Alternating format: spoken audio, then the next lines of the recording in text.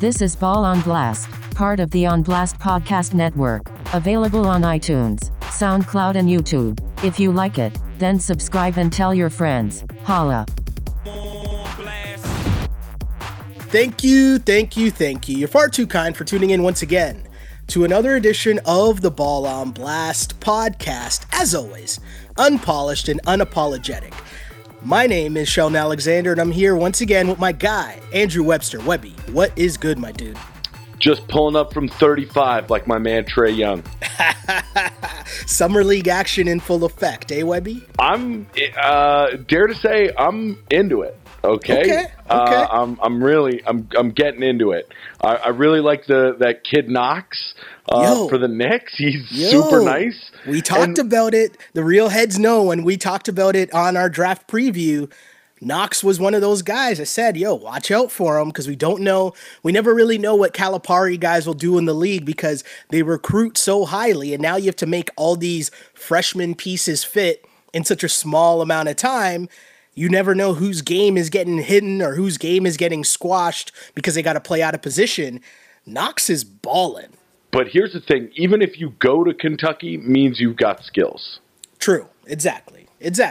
No, that's a great point, man. And, we're seeing his full arsenal on display so far, at least in Summer League, which, hey. I know.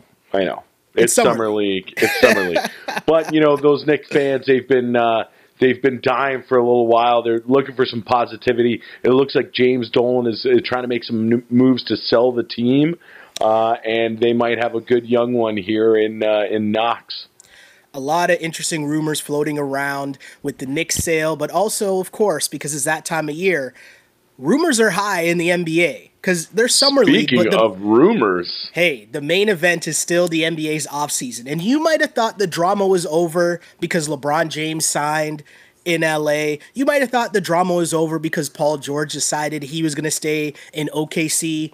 But oh no, Kawhi Leonard is still a very big fish that is reportedly available. But that's not even the big news that's floating around right now. Tensions are getting high among Raptor fans as this Kawhi Leonard and Raptors rumors, Webby, won't go away, will they? No. Well, I love the way of using betting odds to really back up your analysis. I love it. And when my phone was flooded with tweets and notifications of how the Raptors shot up Vegas's odds board of landing Kawhi Leonard. Exactly, right? And so for the people that don't know, let's just roll through this whole thing because at first glimpse, I'm going to be honest, I was kind of like, wait, Kawhi Leonard to the Raptors? This kind of seems far-fetched. I don't know if to believe this. But on the flip side, just a few months ago, we were talking, John Tavares to the Leafs. Should we believe this? So basically, hey, what have I learned over the past few weeks, Webby? Anything is possible. Like a wise man. Anything is possible. Right? Like a wise man KG once said. But for this Kawhi Leonard to the Raptors thing, let's just go over with what we know, okay? Because there's different levels to this, and obviously a guy like Brian Windhorst, who is plugged in, he's given credence to this. There's also a report in the Washington Post. But let's just start from the beginning and go over what we know, right?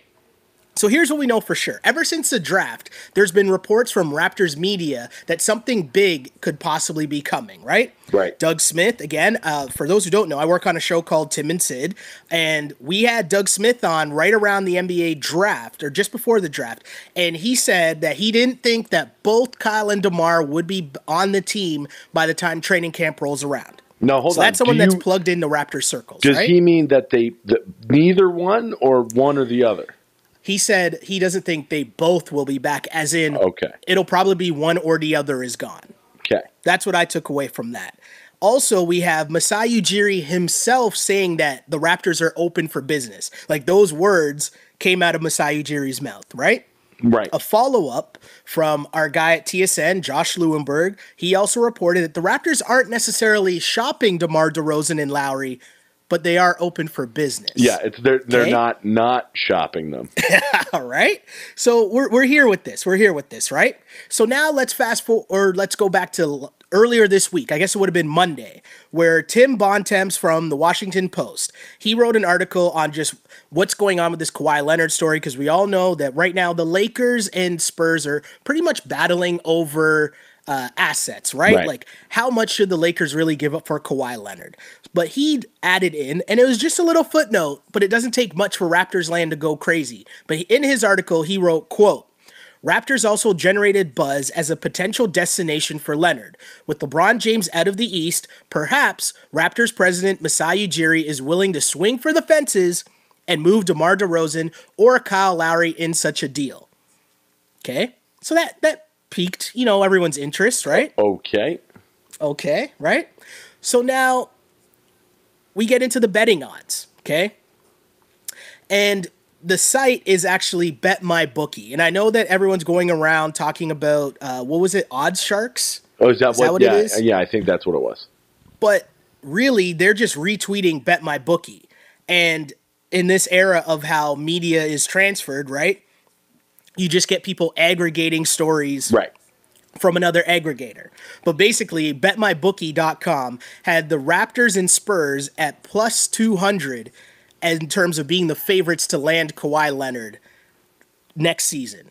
And then today, Mr. Andrew Webster, there's an update. Got to get the latest odds. No point in betting yesterday's odds. The latest odds were the Raptors were even money. Wow. They were the odds-on favorite at even money to be where Kawhi Leonard will play next season. And all this, just to throw it in, DeMar DeRozan happened to delete everything off his Instagram account and had an Instagram story that read, I lost it here. I thought I had it here, but I lost it. DeMar DeRozan's Instagram story, I'm going to Google it right now, but it was very cryptic, to say the least. Right. Maybe some subtext in there of what he's trying to say. But listen, the only thing with deleting your whole Instagram account is we've seen this happen with players in the NBA before and with players throughout sports. I mean, I think Julio Jones of the Atlanta Falcons did the same thing. Definitely. And definitely caused a stir. And then it came out that it was more of a message to the new Alabama recruits coming in for this year. So deleting the Instagram like you're a 22-year-old chick, listen, that's one thing. But I'm not sure if it definitely means that DeMar's getting traded.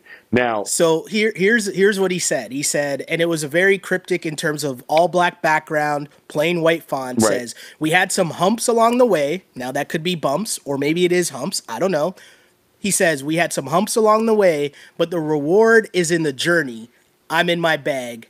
# prove 'em. Again, as Webby says, this could mean nothing. Yeah.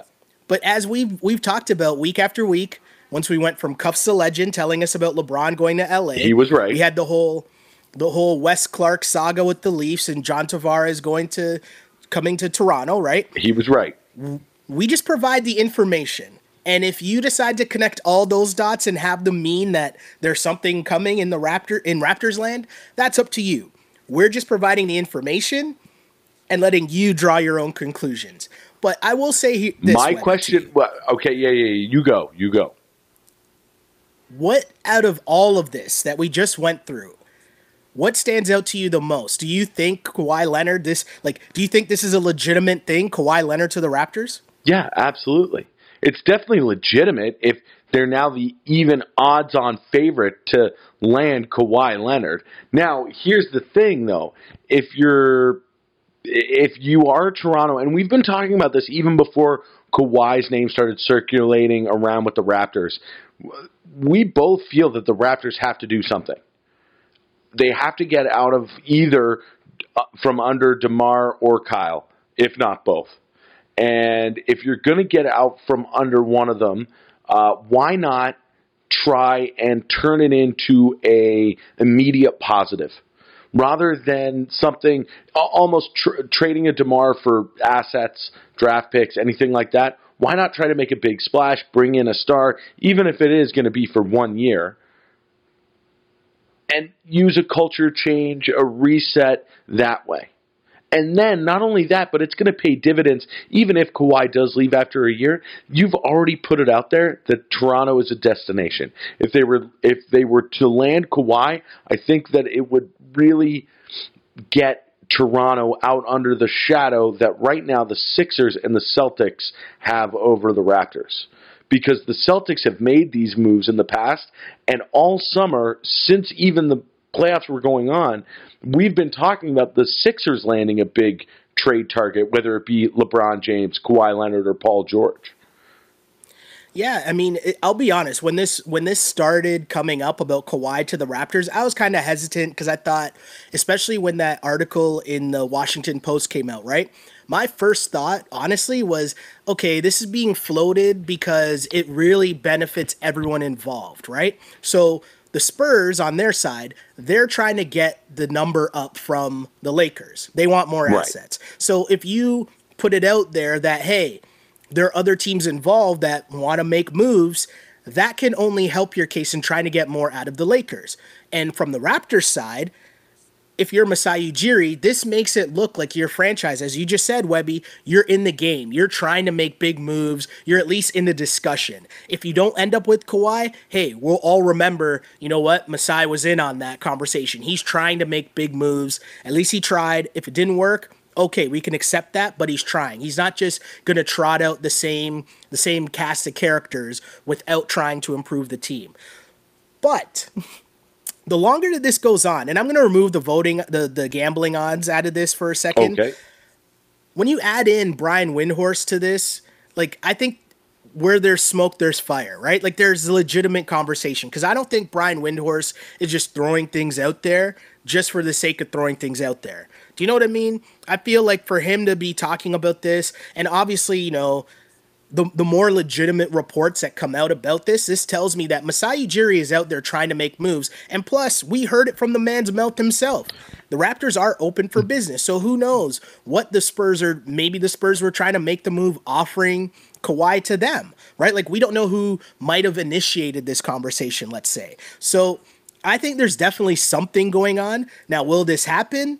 That's a whole other discussion, because I agree with you, Webby. I think if you're the Raptors and you can pull this off, it is worth the risk. And I would prefer to give up Kyle Lowry than DeMar DeRozan, but at the end of the day, you got to think about it. Kawhi is what, a top 5 player in the NBA? When healthy.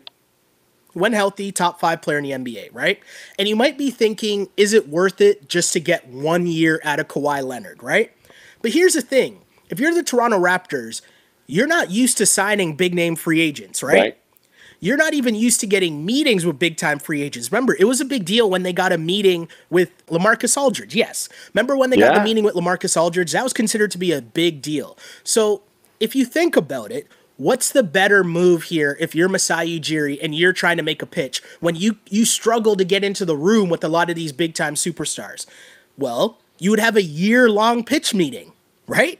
If you make the trade and acquire Kawhi Leonard, that's giving you a full year to bet on your franchise, to make that pitch from your whole organization, top down, even into the fan base, to say, hey, you should come here. This is what it's like playing for this team. This is what our organization is like. This is what our city's like. More importantly, this is what our fan base is like. And if you're a top 5 dude, this fan base will love you. And I think if you can make that move in acquiring a top 5 level talent, you have to take that chance if you're the Toronto Raptors, because how else do you get that talent into Toronto? You'd have to draft it, and we know how difficult that is, right? You're absolutely right. The other thing is, you've got a model for this successfully working out for your team in Oklahoma City. What was the line? What was the line, Webby? What? Oh, the line, scare money don't make none. Exactly, right? You know? Shout out to Sam Presti. Sorry, I just had to get that in. But go on. Absolutely. So that's, but I mean, that's the thing. You've seen this happen. Now, can you bring in, even if it does go south, I still think, like I say, like you're saying, to make this move happen and have this go right for the Raptors puts you on, I think, level playing field as the rest of the league sees you with the Sixers and the Celtics. Yeah, and again, think about how else do you get top-level talent in the NBA? You have to draft it, or you're getting a free agent signing, right? The Raptors can't get free, like, who's the biggest free agent the Raptors have ever signed? Hedo Turkoglu. right? So, and an old ass Hakeem Olajuwon. Yeah. So you can't rely on free agency. You can barely get a meeting. It's not like you got a meeting with LeBron James. You wouldn't get a meeting with even Paul George. You probably wouldn't get a meeting with Kawhi Leonard. So how else do you get a meeting with Kawhi Leonard? You trade him. And now your pitch meeting lasts a full year. Now, the only thing that I would say, though, is that if this backfires and you don't get him, then you're now losing DeMar and or Kyle. You're not going to re-sign them. Yeah, and I think that even this conversation and the way that it's circulated around Toronto media, now it's become a story in Raptorland. This is now, and like you see, we're talking about DeMar DeRozan's Instagram posts, and I'm sure we're going to be dissecting his Instagram posts in perpetuity if this doesn't happen. Because his emotional well-being is now going to be something that's on the front of the mind of every Raptors fan. No, you're totally right, Webby, and you're right. There is a huge risk in all this, right? But at the end of the day, after this upcoming season, Kyle Lowry and Serge Ibaka are basically going to be expiring contracts, right? Like, I don't think they're going to be at the level that's worth what the money value is of their contract, right? Is Kyle Lowry going to be worth 31? I mean, is Kyle Lowry worth $30 million this upcoming season? I don't think so. But then add that to another year, right? So if you can get out of that contract now, you take that chance. That's worth the risk of 1 year of trying to keep Kawhi Leonard. I think you make that move if we're talking about trading away Kyle Lowry and whatever other assets. Now, DeMar DeRozan, that's where I kind of stall on this whole thing, right? If there's one moment where I paused in this whole thing, it was seeing someone for the Bleacher Report put out a potential trade offer, right? That consisted of, I think it was DeMar DeRozan, Pascal Siakam, who was it? Pascal Siakam, OG draft picks for Kawhi Leonard and Danny Green, basically to fill up and make the salaries work, right? Oh, yeah. So if you look at a deal like that, where you're giving up you're getting Danny Green, Kawhi Leonard for DeMar, OG, Pascal, and picks for that 1 year, that's tough because that is tough. You're walking away from DeMar, who is the only star to re-sign with your team multiple times and long term, the face of your franchise, right? Arguably the best player in franchise history. You basically need Kawhi Leonard to re-sign, right? That's a tough L to take if Kawhi doesn't re-sign. I understand the risk, but that's a tough risk to take with arguably the biggest franchise player that you've ever had in your history. Again, if it's Kyle, I take that chance, and I basically say you can have Kyle and whatever else on the roster that's not DeMar and picks. I'll take my 1 year chance of trying to pitch Kawhi Leonard. Let's do this. That would be my offer. Here's my thing, is that if you bring in Kawhi Leonard, you're not the favorite in the East. No, but you know what? I'm confident. I'm confident, a lot more confident going up against. Here's the thing, though. Here's the thing, Webby. If you tell me you traded away Kyle, right? And so your wings are now, you trade Kyle and OG, let's say, and your wings are DeMar and Kawhi Leonard. You're starting Fred VanVleet at point guard now, right? With DeLon as a backup. Bringing DeLon off the bench, yeah. I mean, I'm okay with that perimeter unit going forward. You know what I mean? And I don't think it's better than the Celtics. I don't think you're better than the Sixers. But after that, I'll take that chance because, again, Kawhi Leonard, when healthy, you could be talking about the best player in the Eastern Conference, no? Listen, my only problem here is that with what the Spurs are looking for from the Lakers for Kawhi, I'd be really hesitant that you're going to give up too much. Yeah. And if that's what was floated, what you gave me with, what was it, DeMar, OG, and DeMar, OG, and Pascal Siakam. And picks, yeah. Yeah, that's tough for Danny Green and 1 year of Kawhi, who's on a bum leg. Yeah. Yeah.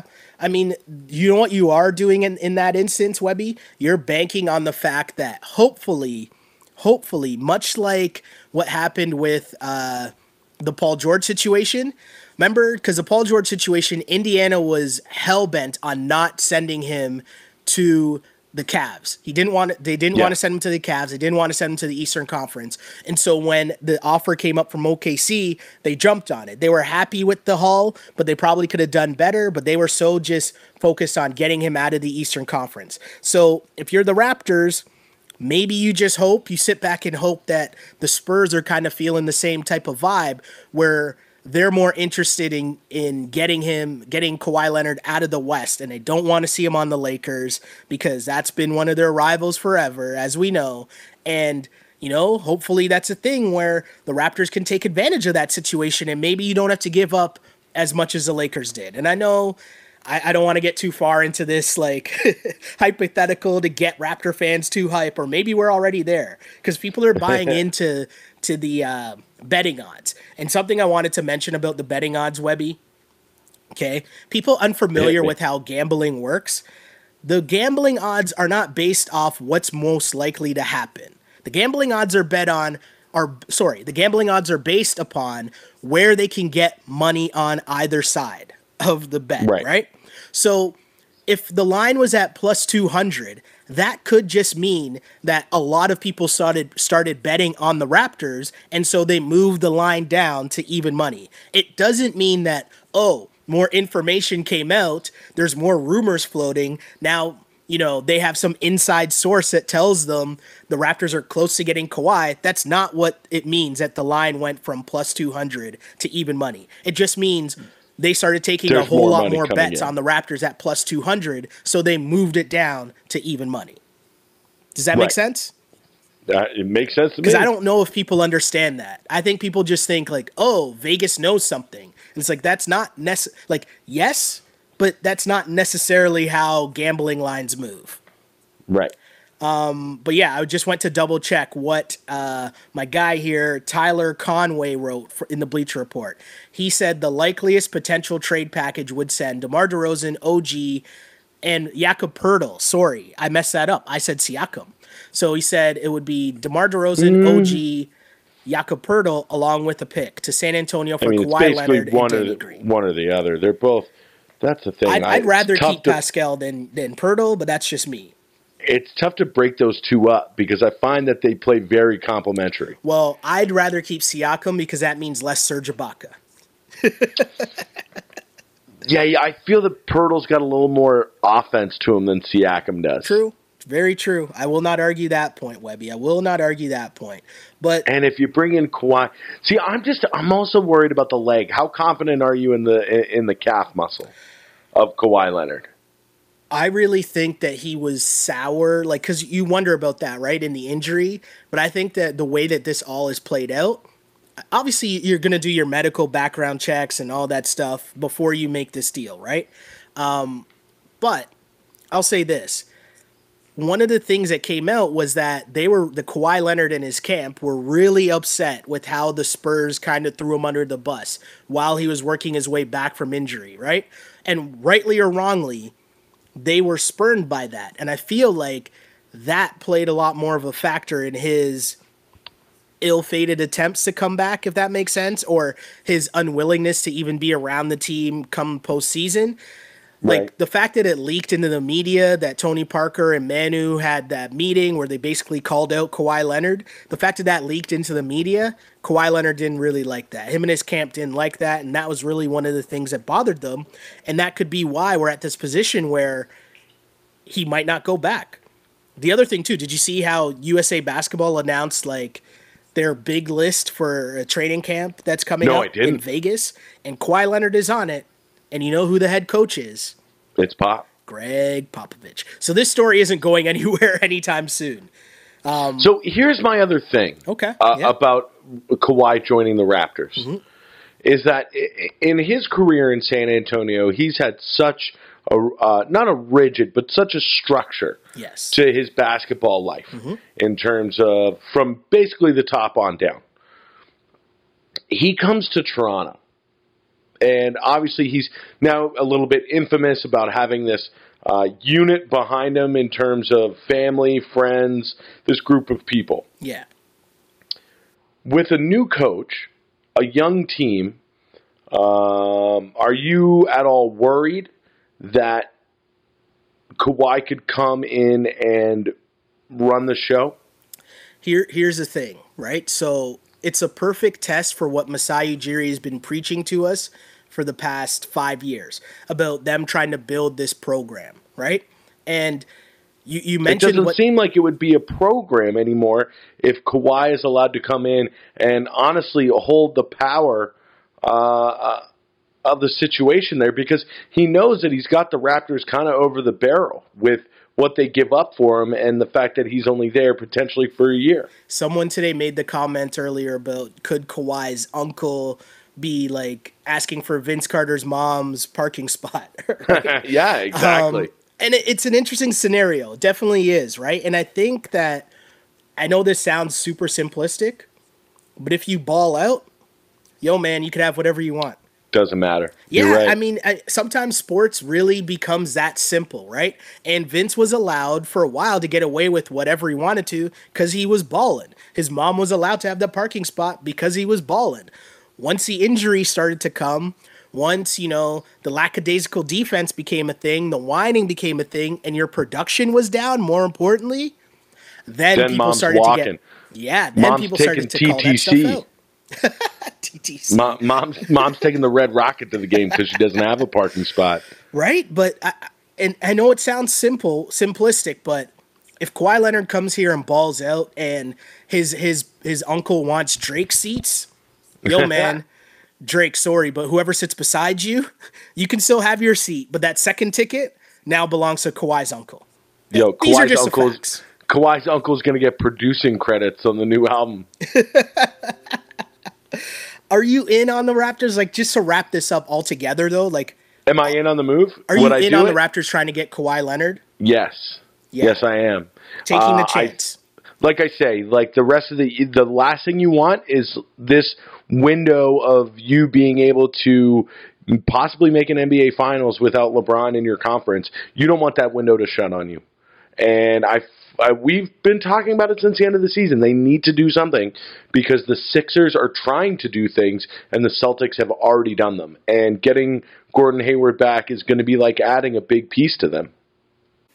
No, I totally agree with you, Webby, and I've been I can't lie. I feel like I've shifted my thought process here. At first, I didn't really want to give up DeMar DeRozan to get Kawhi Leonard because I felt like you would still need other pieces to surround Kawhi with, and having the two all-stars of Kawhi and DeMar, that is your best case scenario if you're the Raptors.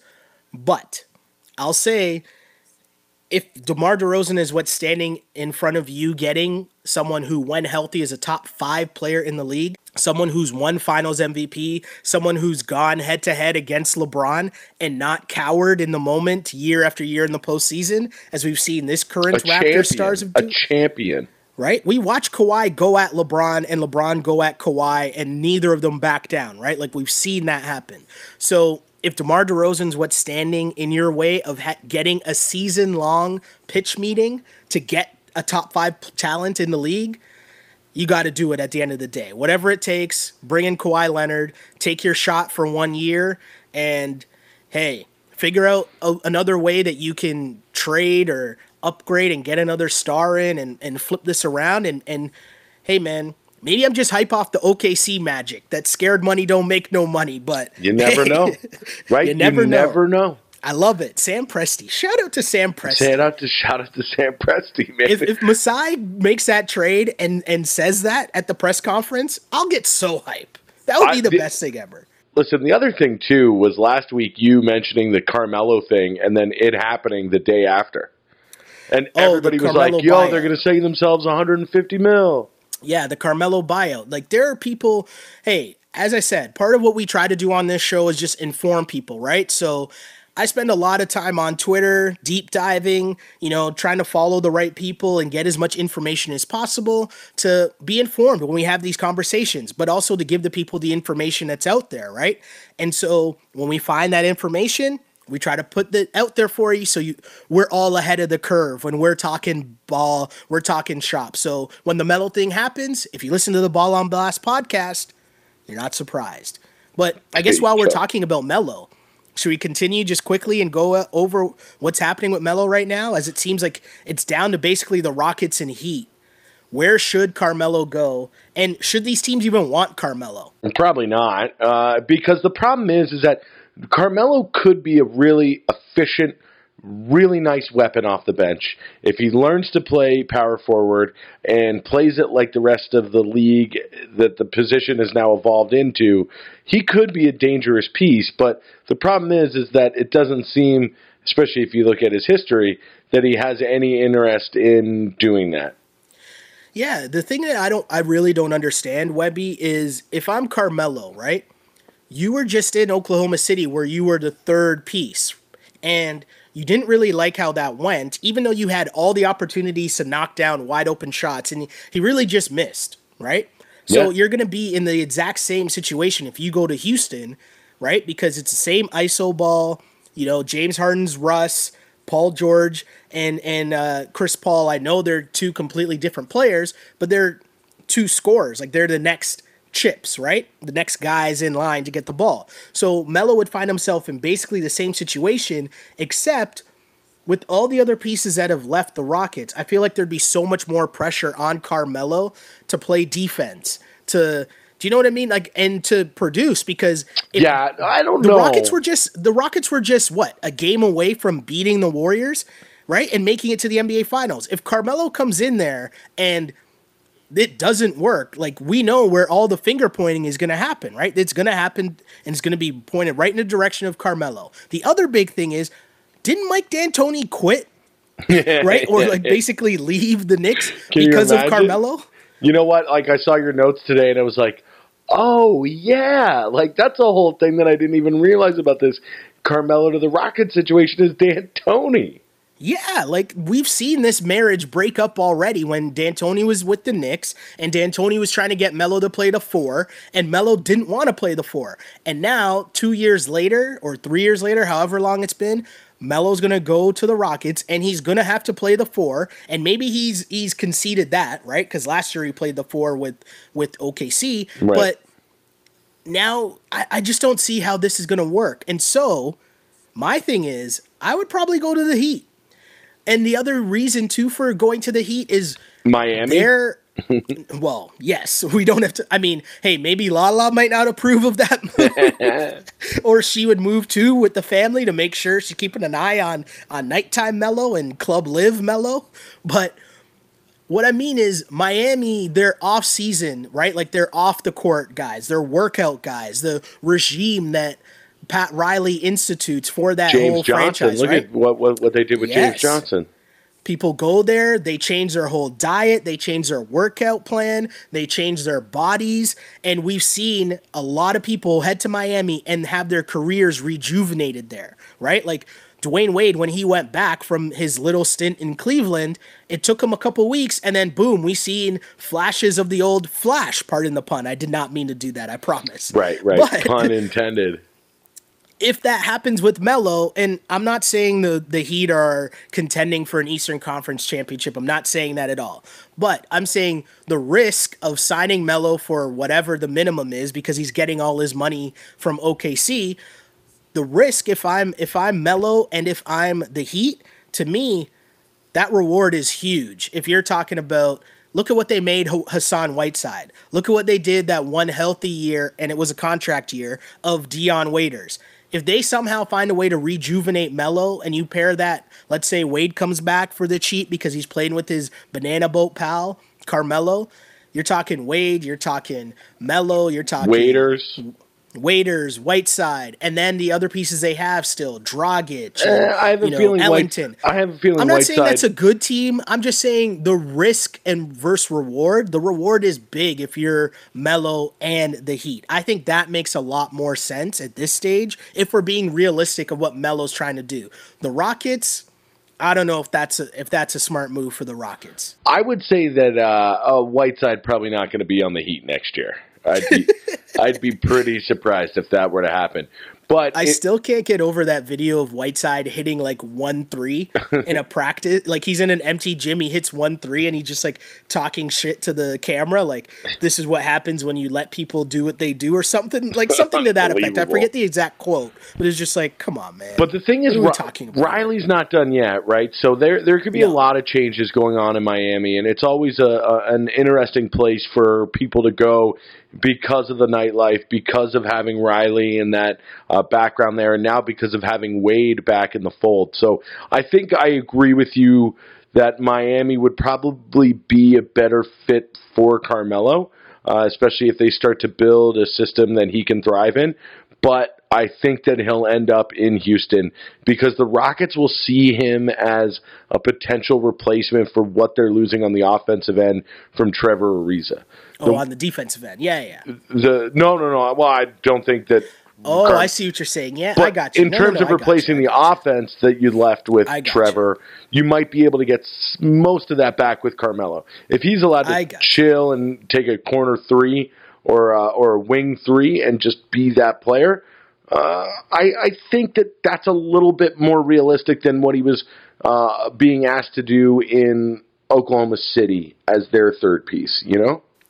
Yeah, it took them a while to try to figure out, kind of how you could involve all three of those guys in plays, right? Because what happened very early in the season was two of them were standing in the corner and watching Russ do what he does. Or then Russ would stand in the corner while Paul George did what he did, right? And then Melo's he got the ball, so he's firing up a shot just because he hasn't shot in a while. Whereas the Rockets have a really streamlined offensive system that they can plug. ISO, so you stand in the corner. At least we know that's what the offense is. Yeah, that's what the program is, and that's what you're stepping into if you're Melo. It's known rather than Oklahoma City, we've got to figure this out for the first couple of months. Interesting. Yeah, I mean, I think it's an interesting piece. I still think it'd be interesting if Melo ended up in LA, but that doesn't seem like it's going to happen. Not going to happen. The one pipe dream that I wish would happen, just to see the media reaction, because the media doesn't like Carmelo and is easy to pile on Carmelo, much like they do with Russ, much like they did with Allen Iverson, right? But I would love to see Melo take the minimum and join the Golden State Warriors, just to see the reaction that people would have a week after they were like, oh, Boogie Cousins, that's fine. Great way to repair your image, blah, blah, blah, blah, blah. But somehow if Melo did it, I bet you the media would be like, oh, Melo, just jumping on a bandwagon. He's still not a winner, blah, blah, blah, blah, blah. I think there would be a lot of lulls, as the kids call them. A lot of Twitter lulls if he were to join the Warriors. A lot of good memes coming from that one. Well, Mr. Andrew Webster, funny that you would mention social media lulls, as the kids would say. Oh, my God. And we are, of course, talking about the Golden State Warriors and one Mr. Kevin Durant. If you listen to the Ball on Blast podcast once or twice, or even last week, you might be familiar with my love-hate, but mostly hate relationship with the Golden State Warriors. I was going to say, there's no love in there. Maybe love to hate? Yeah. And by love to hate, I mean sports hate, obviously, right? Exactly. Because, two things here. First, before we dive into the Kevin Durant stuff, though, Steph Curry had a pretty good quote on the narrative of the Warriors are ruining the NBA, and his response was, it's the dumbest phrase ever, right? And he's right. Last week, we talked about it, right? And I don't think they're ruining the NBA because, again, it gives me something to root against. So we need this stuff, right? We need something to root against or root for. And again, enjoy the regular season for what it is. And if your sole basis for watching the NBA is to see who wins the championship, then yeah, you're missing out. You're missing out on a lot of good stories because there's so much more to the NBA.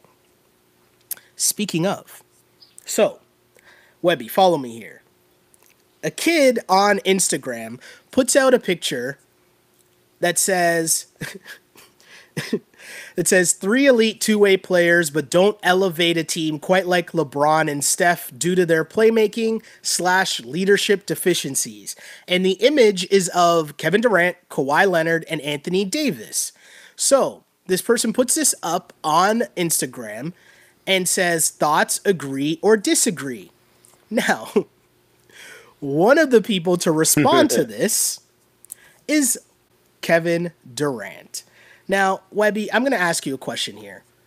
Why on earth is Kevin Durant responding to kids on Instagram? Because as we get into this, we see these DMs going back and forth. And if we start at the very beginning, we see one where Kevin Durant is talking to the kid and calls him like a bootleg Stephen A. Smith or something like that. Which was a good burn.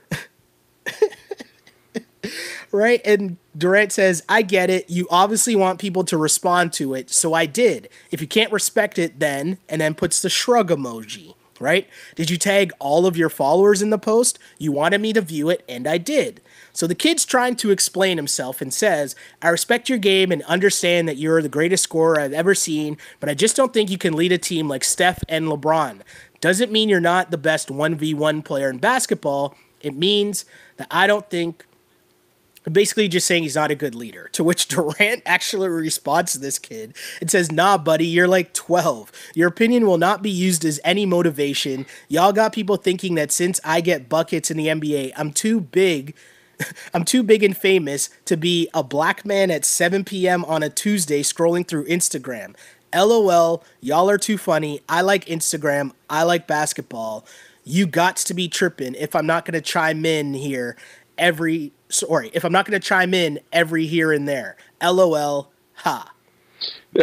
So reading this was a little, it kind of put into what Durant is about in a little more positive light for me. I was really one of these people who was really down on Durant for hopping on people's and creating the fake accounts, things like that. But man, this is how you do it. Because I'll tell you what. Man. He made that kid's life. 100%. That is something that kid will never forget, ever, ever, ever. All right? And just the fact that Durant even calls himself out on it, he's like, listen, I'm just a guy on 7 p.m. going through Instagram. Every once in a while I'll drop in and tell you that you're bullshit here or there. I think that's awesome. And I think I think it's a lot better than what he was doing with the fake accounts and saying, "Oh, why don't you lay off Kevin Durant?" I think it's so much more real, so much more honest, and so much funnier that it's just him. Like, "Hey, buddy, just wanted to say that you're dumb for saying this. I don't care that you're 13. You're putting this out here and you're putting my name on it. Of course, I'm going to look and I'm going to call you out." I think it's great. So here's the thing. I feel like we're grading this on a sliding scale, right? So I've heard this where people said exactly what you just said, Webby, that, hey, this is better than what he was doing when he was making up the fake Twitter accounts and responding to people. And while I agree, this is just a different level of lame. Because why are you responding and going back and forth, especially once you find out that the kid is like 17 years old, like a little kid? Why are you going back and forth and actually arguing with a kid on Instagram? No, that makes no sense. No, that's even better. What do you have to gain out of this? That's even better. It would be weirder if it was like a 40-year-old man, or even if he was responding to something that Stephen A. Smith or Colin Cowherd said. I think it's way cooler that he did it with this 13-year-old kid. You know what we got to do, Shelly, is that when you post this on Instagram, you've got to at Kevin Durant. You got to. You got to. Does Kevin Durant have a SoundCloud page? Because if he does, we got to tag him. That would be the coolest thing. It would be the coolest thing. Oh, man. Here's the thing I don't understand, though, Webby. This is what I don't get, okay? If you're going back and forth with people, right, to call them out and tell them they're wrong, and you're calling them trolls, isn't this just encouraging more trolls to come at you? That's a good point, is because now in this day and age that we live in, now everybody who posts anything is going to at Kevin Durant, right? Just because it happened with this kid and the amount of coverage that it got. So, yes, I do agree with you, but I think that I still think that in this case, I think it's really cool of Durant. I think that it really makes him a little more normal and makes that behavior, like, I understand it a little more. He should have just been doing this all the time as Kevin Durant, just being like, hey, I see you're talking shit. It's Kevin Durant. I just wanted to tell you that you're wrong. Have a great day. Okay, so I got an idea for you, Webby. This just came to me, and I'm definitely going to at Kevin Durant with this whole conversation we're having right now because I have an idea for them. And so when they do this, I want to see if they credit the Ball on Blast podcast, because here's what he really should be doing, right? Because, hey, I love Instagram too. I understand, hey, we spend a lot of our time now in 2018 scrolling through comments on Instagram, going to the next thing over and over again. I totally understand that. But if that's what you're interested in doing and you like interacting with the fans, what Kevin Durant should do every once in a while is, we know that they're all trying to come up with their own different media outlets, right? Like, I think Kevin Durant was trying to push his YouTube channel. We know LeBron has the Uninterrupted, right? So here's what Kevin Durant should do. He should do his own, basically, Jimmy Kimmel reads mean tweets segment. That's what Kevin Durant should do each and every week. And he should do it on Instagram Live. He does it on Instagram, and he just reads people's comments that they send to him each and every week, and he just, gets to go back at them and make all these videos every week where, I don't know what you call it, KD's mean tweets, I don't know. KD in the comments, and he just reads all the people that add him and he goes back at them. Maybe he hires a comedian on the side that's a writer for him, that, like, he has an intern that gets all the tweets for him, and he has like witty responses. So by the time he tapes the video, and here's what he's got to do. Him reading the comment. He's got to be consistent with it. So it's like every Saturday morning at 8 a.m. Pacific Standard Time, you're going to get the Instagram story that's going to go on for 5 minutes of Durant just roasting people. Exactly. It would be great. It would be something that would catch on so quick. And just like that, you would see other athletes start to catch on and start to do this and take their image and their message into their own hands. Here's the thing. KD in his feelings, KD in his comments, something like that. KD I don't know. In his feelings is really funny. I don't know if he'd go with that, but KD in his comments would you could probably get away with that. Well, you have to have fun with it, right? You'd have to have fun with it. And I see this turning into something that he could do with his teammates. Maybe each week, every once in a while, he'll bring on one of his teammates. And somebody is roasting Clay about, like, China or whatever. Exactly, right? We just gave Kevin Durant a content idea. That's why we're going to add him. We're going to add him on this. Kevin Durant, we got an idea for you. I think this could work. KD in his feelings, where he just reads people's comments and roasts them on Twitter. I think that would be hilarious. He could even get real with it. If somebody was like, I don't think Kevin Durant could hold a candle to, or I don't think that he's got what it takes to become the greatest scorer ever in the NBA. And then if he was able to, like, really break down on why he disagrees with that point, make some salient, intelligent points about that would be cool too, man. I want to see. See, I go the other way. Obviously, you want it to be fun. First of all. Yeah, I like fun things. And I just picture Kevin Durant reading all the, like, wild shit that people post in his comments and just savaging people back. It's great. I think that would be hilarious. KD, there you go. Don't say we never did anything for you, KD. Yeah, don't say we don't love you. Right? All love, all love. Speaking of love, though, Webby, there seems to be a weird, we don't know if it's love or, cautious love going on right now, but this whole LeBron to the Lakers seems kind of conflicted so far, right?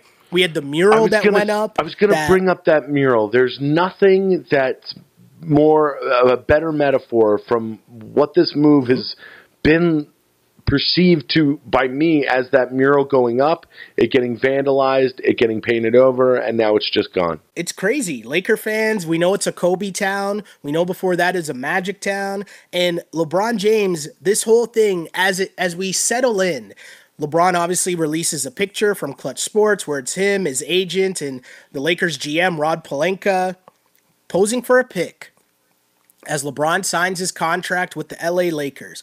But things are getting weird. We're hearing people coming out of the woodworks, questioning the work of Magic Johnson and company. And, when Jerry West talks, we listen. Jerry West says, hey, quote, all due respect to the Lakers, who handled everything well. But as these things go, LeBron was not a tough free agent signing. LeBron wanted to come to LA, and he wanted to come to the Lakers. Period. He has a family he's thinking about. He has a home here. That's Jerry West on LeBron's decision, kind of throwing some shade on all the hype that the Lakers and Magic Johnson were getting for pulling off this move of getting LeBron James. Webby, I ask you, are we giving Magic too much credit here? No, I don't think you can ever give Magic too much credit. I think what he's done in his post-basketball career is unbelievable, but I do agree with Jerry West here. I think that this is probably one of the easiest layups that Magic Johnson's ever had in his career, playing or otherwise. I mean, this was there for him to lose, basically. LeBron, I've heard a couple of stories that the Sixers were close. I don't know how much I believe that. It did seem like it was pretty much a done deal as soon as really as early as last year that this was going to happen and it was going to go down. So I do, of course, listen. Like you said, when Jerry West talks, we listen. He's the logo for a reason, right? And that's why we listen, is because he's usually tapped into stuff like this. So I do think that it was pretty easy get for LA. But it's just going to be interesting to see what happens now with this season and how it starts out for LeBron, too, because we all remember what happened with Nash and Dwight Howard. There for just a season, and then afterwards just gone. Well, it is super interesting, right? Because I think there's two sides to this. And on the one hand, okay, cool. Maybe Magic just didn't have to, all Magic had to do was not mess up. Maybe that's a thing. Cool. But I think this is a results-based industry. And if at the end of the day, you got LeBron James, doesn't matter how you got there. Bottom line is you got LeBron James. Right. On the flip side, there's a whole other side to this. There's a story out about LeBron James sells an idea to Paramount on a new comedy film in which James and a writer named Steve Mallory have sold an idea for a new comedy to Paramount players, with James in early talks for a potential starring role. So there's all these things going on, plus LeBron on TMZ being filmed coming out of power dinners with Al Pacino and Leonardo DiCaprio. Amazing.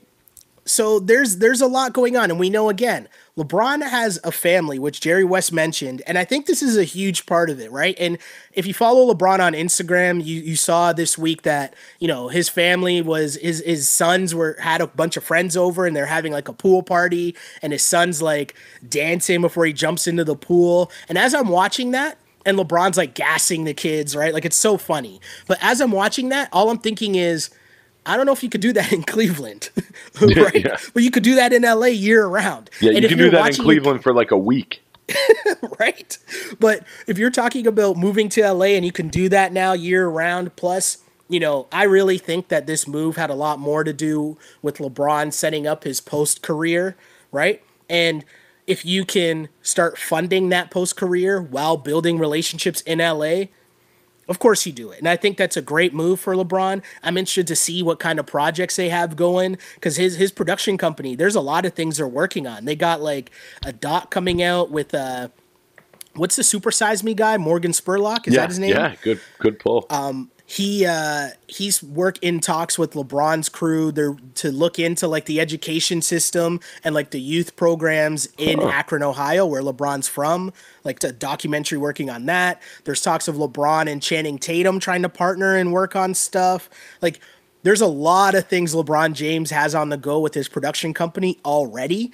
And so to me, it's super cool to see all these things happen while he's still playing. And the basketball side of it, it's LeBron's a confident dude, and he thinks you put him on any team, that team's making the playoffs, and they're going to compete, and they can win a round in the NBA. So it's interesting. It's interesting to see, but I like it. But I want to ask you, Webby, what do you think of the Rob Pelinka's comments where he said a lot of the moves that people were questioning, I'm paraphrasing here, but a lot of the moves that people were questioning in terms of Lance Stevenson and Rondo and Kentavious Caldwell-Pope, all these guys that people are saying, wait a second, these aren't the traditional shooters that we're seeing. Rob Pelinka's answer was, you're not going to out Golden State, so we're going to try to beat them with toughness and defense, and that's kind of their game plan. That's what him and LeBron and Magic all talked about, and that's kind of their game plan going forward. It's not to just sit around with shooters, but they want to play defense and kind of rough up the Warriors. What do you think of that plan? Yeah, and I mean, that's a little what I was talking about last week with this move to LA for LeBron, is that we were speaking through the regular season and through the playoffs about how much LeBron was taking off. I mean, because he had to do so much on the offensive end that, of course, he was taking some defensive possessions off. His average rate of speed on the court was the lowest in the league because he had to do so much on offense. And now, as he doesn't necessarily have to be the facilitator and the creator, maybe then you think that a lot of that energy he can refocus onto the defensive end and become a real, in his older age, just a nasty lockdown defender. And that's what I want to see from LeBron. I want to see him be the best defensive player on the court night in, night out. And I know he can do it because we know he can do just about anything he wants to on the court. Yeah, for sure. And the one thing that I think people are losing sight of, because we're so focused right now on what the Cavs. Wow, I still haven't gotten used to LeBron on the Lakers. But we're so focused on what the Lakers roster is right now in terms of what it could be come playoff time. But the other thing is the way that they're building this team and when they're talking about taking down the Warriors, let's not focus so much on the regular season, right? Because the regular season, it's basically just going to be make sure LeBron's healthy, make sure, Rondo's healthy, get everyone acclimated. Hopefully the younger guys develop. These moves to me are for the playoffs. And we know that playoff basketball is a lot different than the regular season, as Raptors fans should know, right? Of going at LeBron for how many straight years. But the grind of what the playoffs are, right? It's not going to be just all about can you run and gun and shoot with the Warriors. It's about pushback. It's about nuts. It's about heart and effort and not backing down. And we know Rondo probably thinks that he's better than Steph. Is he better than Steph? Obviously not. But in his mind, he believes that. Lance thinks that he's better than LeBron and KD. You know what I mean? And you need that in the playoffs. If you have hopes of beating the Warriors, you need to believe that you can beat the Warriors, whether it's right or wrong. So, again, I don't think their roster's done, but I like the moves in terms of being chippy and not just leaving it to LeBron to give the pushback against Golden State. And again, I don't even think that the move to LA for LeBron is about championships. I think it's about setting up his post-basketball career and a family move for his kids. Someone made the analogy, or they said that LeBron always talked about loving the Fresh Prince of Bel-Air and comparing himself to Will Smith and moving out to Bel-Air. Yeah. Right? I think that's kind of like an interesting parallel to make, right? I think that's super interesting and kind of cool, right? And maybe that's what he's thinking in terms of giving his kids that life, right? So, hey, I don't know. Seems kind of cool. But one last thing I want to do LeBron-wise here, Webby, is I don't know if you caught on to this, but we talk a lot about Dave McMenamin, who is one of the great Cleveland. He's been a Cleveland beat guy following LeBron for a while, but there was a 3-man podcast on ESPN. I heard about this. So it was Dave McMenamin, Joe Vardon, and Jason Lloyd of The Athletic. And these 3 guys have covered the Cavs for the past 4 years. Completely locked in. And as we talk about, one of the things we talk about, because I'm super interested in this, right? I obviously work in the industry. But I'm super interested in terms of good reporting, right? And I love hearing good stories from good reporters, because there's a lot of juice that they might have along the way that they can't really come out with because it doesn't really fit into a story, but also it's not enough for an actual story at the time. But now when you can be reflective because LeBron and Kyrie are both gone, you got a lot of these little nuggets that you had along the way that now, in terms of a full-on story, look back, there are a lot of things here. So I want to play a little game with you, Webb, okay? All right, shoot. We'll go from 0 to 5, and 5 being the most petty, okay? So I want you to tell me where each of these things rank on the petty scale, right? Because these are, again, notes from a podcast that these beat writers did of information that they've gathered over the last 4 years of covering the Cavs, okay? Okay, so 5 on the pettiness scale is top. Is the top level of petty, right? So, immediately after the 2016 championship, someone important in LeBron's camp told Vardon that LeBron's next plan was to go to the Lakers to play with his friends. Vardon believes that friends part meant the Banana Boat crew. So, while this was going on, Kyrie never made a strong relationship within the Cavs organization / front office, both before and while LeBron was in Cleveland.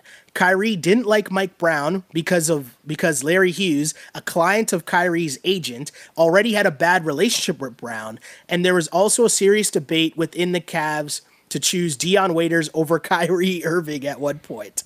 So Listen, Kyrie, that's a choice that's my first question. Kyrie not really getting along with the front office because of Larry Hughes having the same agent and because of a beef with Dion Waiters. Level of petty there, Webby. I put it at a 2. A 2? Fairly low. Okay, cool. Next thing. Kyrie didn't like Tyronn Lue. I give it an extra point because of besmirching Dion Waiters' name. Okay. Kyrie didn't like Tyronn Lue very much, especially after Lue told the media, quote, players need to put their brands aside, meaning Love and Kyrie need to stop worrying about endorsements and trust LeBron to lead the team. Ty Lue admitted to McMenamin that Kyrie has treated him like a stranger since day one and that it's impossible to break through to him, which may have been why Kyrie made those remarks about the coaching styles this year and why he was so much praising Brad Stevens because of his quote-unquote dislike for Ty Lue's love of LeBron. Yeah, I give this a 1. I don't call this very petty. I call this true. Ooh, okay, I like it. Ty Lue was LeBron's guy. He wasn't the team's guy. He wasn't Kyrie's guy. And if I were Kyrie and that were to happen right in front of me, I'd be a little salty as well. So I don't think that this is very petty. I think this is probably more true than anything. I actually agree with you. And shout out to David Blatt, by the way. We always forget about David Blatt. Yo, fallen soldier, David Blatt. Right? Next thing on the petty scale. So, Kyrie did not appreciate LeBron's questions directed at him. McMenamin was writing a story about LeBron's improved three-point shot, but Kyrie was annoyed when he approached him about any noticeable changes in LeBron's technique. The media also made a deal about LeBron wearing the I Can't Breathe shirts, despite Kyrie being the first Cav to wear it. All three reporters believe this clearly bothered Kyrie Irving. This is getting up to a 4 for me. Okay. It's like, honestly, and like, you know, almost a 5 because, bro, it's like, it was a great gesture, but you don't do something like that to get the credit. If anything, exactly. you want LeBron to wear the shirt because he's the biggest star on the planet. Exactly. And if he's wearing it, then something successful is happening with the cause that you care about. Exactly. Right? You should be wearing the shirt for the cause. And obviously, you have to realize that LeBron being maybe, arguably, the most famous athlete in the world, maybe behind who? Ronaldo and Messi? Ronaldo. Right? Shout-outs to Juventus for getting Ronaldo. Yes, shouts. But you know what I mean? Like, this is the level of petty for me here is 5 for sure, Webby. I agree with exactly what you just said. You're supposed to care about the movement of the I Can't Breathe t-shirts, not the fact that LeBron got credit for wearing it when you did it first. That is super lame. Next thing. So Kyrie and his camp considered leaving after the championship, but decided otherwise. Kyrie's father wanted a bigger role in the organization and did not appreciate LeBron's friend, Randy Mims, having a position within the organization.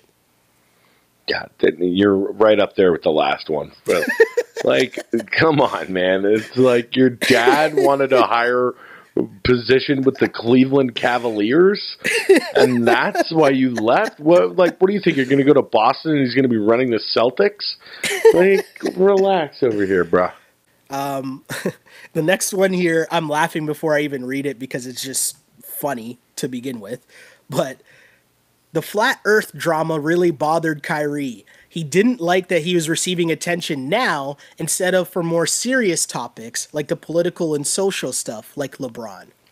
If you don't want to be made fun of for thinking the Earth is flat, read a book or go on an airplane. Like we're gonna make fun of you saying dumb shit because you're saying dumb shit.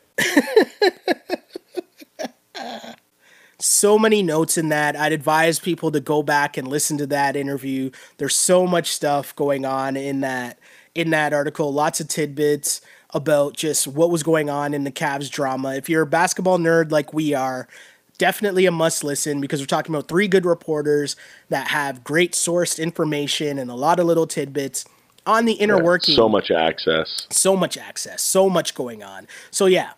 that was a lot of stuff going on in the NBA, Webby. A lot of stuff going on in the NBA. And again, I'm not even surprised at this point because it was funny. We talked after recording last week. Like, are we going to have enough to talk about next week? Like, maybe we'll wait a week. And then it was like, I saw the Kawhi Leonard betting lines, and I was like, okay, so we're going to do this on Thursday. Okay, that sounds good. So good, Webby. And you know what? Something else that spawned a lot of talk from last week's episode was our discussion on Drake's Scorpion album. And, you know, maybe it garners a little quick ask on blast here. As you know, another week has passed. Have you gotten more time to live with the Scorpion album? Have you taken it in more? Have you gotten tired of maybe the In My Feelings challenge? Are you applauding those? Kiki. So my friend, my best man at my wedding actually is from Philadelphia, and he texted me a very good question. Who is Kiki? Oh, so we found out that Kiki is actually Keisha Shanti.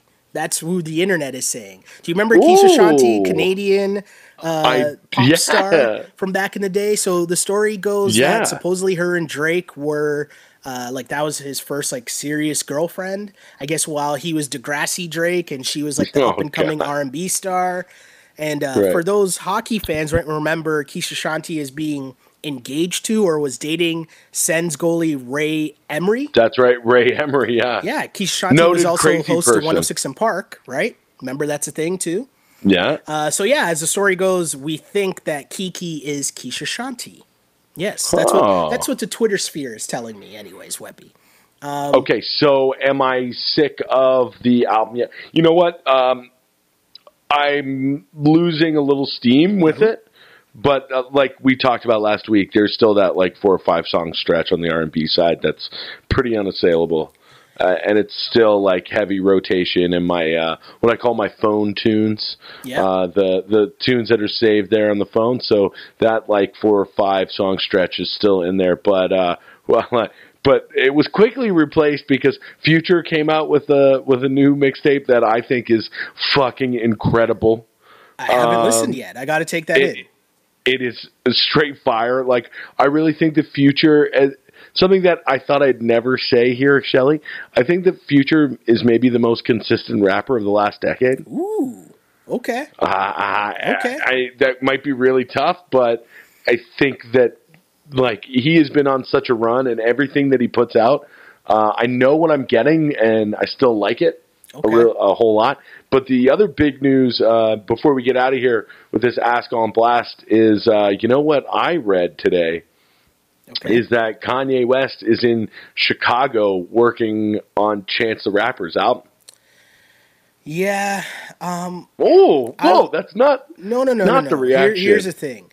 I'm gonna say, and I'll say this to you as well, Webby, because my take off of the Drake album was gonna be, if you're a hip hop fan and a fan of culture, a must listen each and every week is the Joe Budden podcast.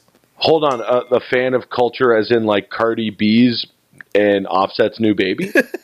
No, that is not what I meant. Because I'm also that culture fan too. That is not what I meant. But I meant culture as in like hip hop culture and music culture and culture. The culture. The Joe Budden podcast did, and if you're down with the Drake album or you're not really sure about it, or you're looking for like a great review on the Drake album, the Joe Budden podcast last week was so good. They did a great job of breaking down the album, but really what they did was they uncovered a great theory on one of the songs, 8 out of 10, right? And they did a full like breakdown of the lyrics, and basically the point of what they were saying was behind his theory was that we know that Drake went out to Wyoming to work with Kanye, right? Right. And the story, if you piece together what he's saying in some of those lyrics, is that Drake played some of the album for Kanye, including the song at the end of Scorpion where Drake obviously talks about having this kid. And then Kanye turned around after Drake left and gave said information to Pusha T. That's dirty business. Ooh, yeah. That's one of the theories that are out there, and Drake alludes to it when he's talking about, I see you guys with the white vans, out, parked out. There's a lot of subliminals in 8 out of 10. And I'll just say this: after I heard that from Joe Budden, and as they gave the breakdown, and you go back and listen to it under that guise, I was like, interesting. And I can't lie, it made me look at Kanye in a very, very, very different light. Yeah, it was interesting. Funny. Recommended listening that we try to give you each week. It's not something that's outside of the realm of what Kanye does, too, because remember with the whole Taylor Swift thing with Kim Kardashian and putting that on blast out there. Yep. I always thought that rubbed me a little bit the wrong way. Yeah. No. I totally hear you. I agree with you.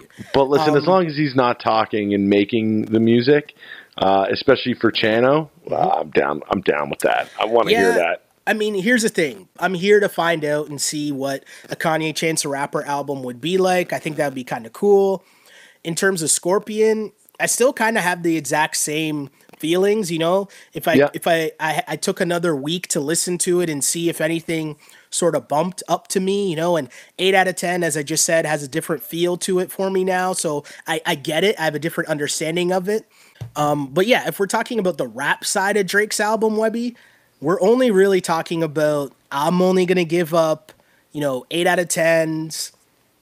Sandra's Rose. Emotionless is a dope sample and a dope beat, but I wanted more out of the bars.